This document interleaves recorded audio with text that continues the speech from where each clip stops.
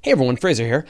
So thanks to all our patrons who support the show, we've decided to double up the number of Guide to Space episodes this week. This is a special bonus episode all about LightSail 2 deployment, and we're going to try and do twice the episodes for the next couple of months and see if we can continue with this pace. So it wouldn't be possible without the support of all of our patrons. If you want to be part of this, go to patreon.com/universe today and support the work that we're doing to help bring space news to as many people as possible for free. Thank you, and enjoy the episode. Where you can travel in space depends on how much propellant you've got on board your rocket and how efficiently you can use it. But there's a source of free propellant right here in the solar system, the sun, which is streaming out photons in all directions. You just need to catch them. And right now, the Planetary Society's new LightSail 2 spacecraft is testing out just how well it'll work.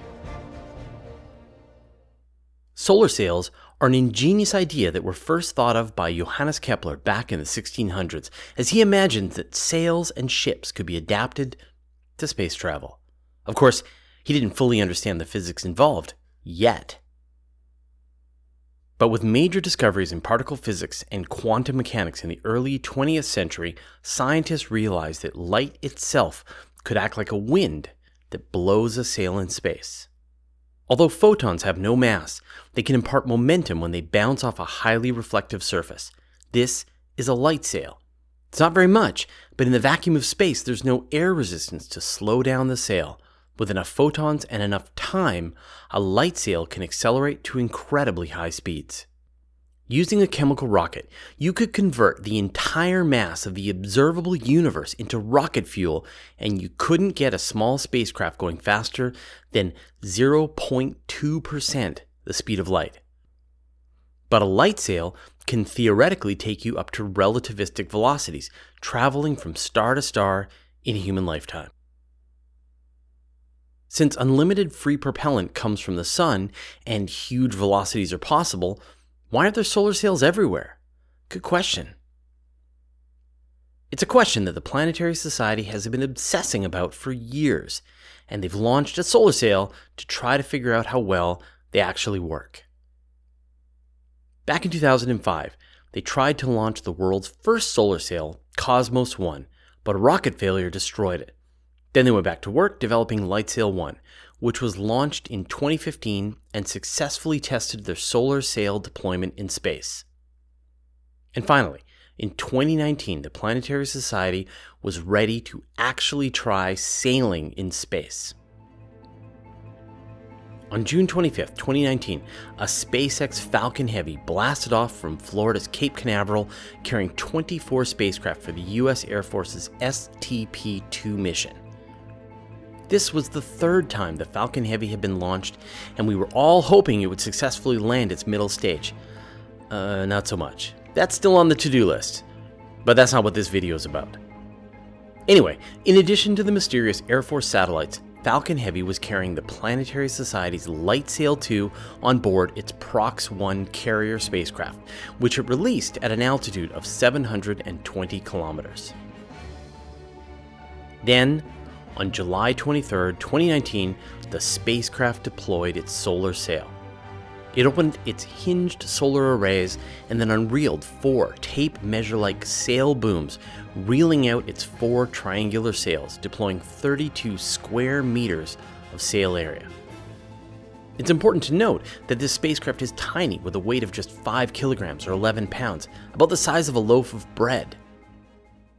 As it orbits around the Earth, the spacecraft swings its sails into and out of the sunlight, with each period raising its orbit by a few hundred meters a day. That sounds great. Unfortunately, LightSail 2 doesn't have the control systems on board to control its angle carefully enough to remain in orbit indefinitely. While it's raising its orbit on one side of the Earth by several hundred meters a day, it can't tilt the sails precisely enough to prevent lowering its orbit on the other side of the planet. Eventually, it'll dip into the Earth's atmosphere and burn up. But hopefully, engineers at the Planetary Society will have finally learned how practical a solar sail can be for space exploration. It's still in orbit at the time I'm recording this video and sending back awesome pictures of our home planet. And I'll put links in the show notes where you can download them and turn them into your new phone wallpaper. Thanks to the Planetary Society, we've got their test of a solar sail. Arthur C. Clarke would be pleased, but there are some other interesting ideas for solar sails in the future, and I'll get to that in a second, but first I'd like to thank Denise Datillo, Ron Stowe, Brian Gray, The Giant Nothing, and the rest of our 796 patrons for their generous support. They contribute so that you can see these videos and we can make them freely available to anyone who wants to learn about space. Join our community at patreon.com/universe today and get in on the action. With the Planetary Society's LightSail 2 sending home data, teaching mission controllers to sail in space, these will be valuable lessons for future missions that might use this technology as an actual method of propulsion. One mission in the works is NASA's Near-Earth Asteroid Scout, or NEA Scout. This CubeSat mission could fly as a secondary payload with the first test of NASA's Space Launch System, the uncrewed EM-1 mission, which could launch as early as June 2020. After deploying from the Orion capsule, NEA Scout would unfurl its solar sails, twice the size of LightSail 2, and then spend 2 years traveling to a near-Earth asteroid to study it up close. We don't know the target yet, but a potential destination might be the near-Earth object 1991 VG, which was discovered in 1991 shortly before it passed about the distance from the Earth to the Moon away from us, and then it came back in August 2017. We'll want to keep an eye on this rock as a potential threat, but also as a treasure trove of metals and minerals that could help support future exploration of the solar system. Another mission that could use a solar sail is Japan's oversized kite craft for exploration and astronautics in the outer solar system, or Okeanos. This would be a mission to the Trojan asteroids, which are located at the L4 and L5 Sun-Jupiter-Lagrange points. These are an ideal place to study asteroids because Jupiter and the Sun's gravity have trapped a large number in one spot, and a mission can easily sample many different asteroids. Okeanos would have a hybrid solar sail covered in solar panels, which it would also use to provide electricity for its instruments and ion engine. Japan was one of the first countries to ever test a solar sail with their Icaros mission, which was deployed in 2010 and eventually gained hundreds of meters a second of velocity using a solar sail. Okeanos might even come with a lander. Thanks to their experience with Hayabusa 2 and asteroid Ryugu, JAXA has learned a tremendous amount about landing and collecting samples from tiny asteroids. If all goes well, Okeanos will launch in the mid-2020s on board an H-2A launch vehicle, using several gravity assists to make the journey out to Jupiter. And if the mission is really successful, it might even bring a sample of a Trojan asteroid home. NASA is even considering adding a solar sail to the Deep Space Lunar Gateway. At a special planning event for the Deep Space Gateway in 2017, members from the Canadian Space Agency presented the concept of a solar sail that could be added to the station. The ongoing light from the sun would provide a constant thrust that the station could use to maintain its orbit without propulsion. Held out on a Canadian robotic arm, what else? A 50 square meter solar sail could save the station 9 kilograms of hydrogen a year, which is expensive to carry up from the Earth to the Moon.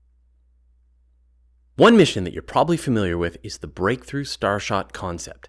Instead of using light from the sun as propulsion, Breakthrough Starshot hopes to use powerful lasers which will accelerate tiny satellites to interstellar velocities. These could be the first spacecraft that ever send home images from another star system.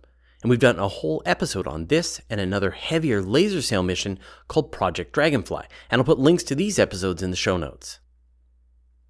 Unfortunately, it's taken longer for space agencies to incorporate solar sails into their missions than I would have hoped. It's understandable. They're complicated and fragile and require precise orientation. It makes sense that mission planners would use tried and true chemical rockets or efficient ion engines to propel their spacecraft across the solar system. But as more and more solar sails are launched and tested, engineers will become more confident at the best ways to use them as part of a mission. I can imagine a future when almost every mission has a backup solar sail on board, just in case something goes wrong with the main engine. I've always been fascinated by the possibility of solar sailing, and I've watched each discovery and stepped forward with excitement. I'm really glad the Planetary Society has made it this far with their tests. They did the entire mission for $7 million, funded by Planetary Society members, private citizens, and a Kickstarter campaign. So if you want to support this and future missions to help explore the solar system, go to planetary.org and find out more. What do you think? Let me know your thoughts in the comments. Once a week, I gather up all my space news into a single email newsletter and send it out. It's got pictures, brief highlights about the story, and links so that you can find out more. Go to universetoday.com/newsletter to sign up. And did you know that all of my videos are also available in a handy audio podcast format so that you can have the latest episodes as well as special bonus material like interviews with me show up right on your audio device? Go to universetoday.com/audio or search for Universe Today on iTunes, Spotify, or wherever you get your podcasts. And I'll put a link in the show notes. And finally, here's a playlist.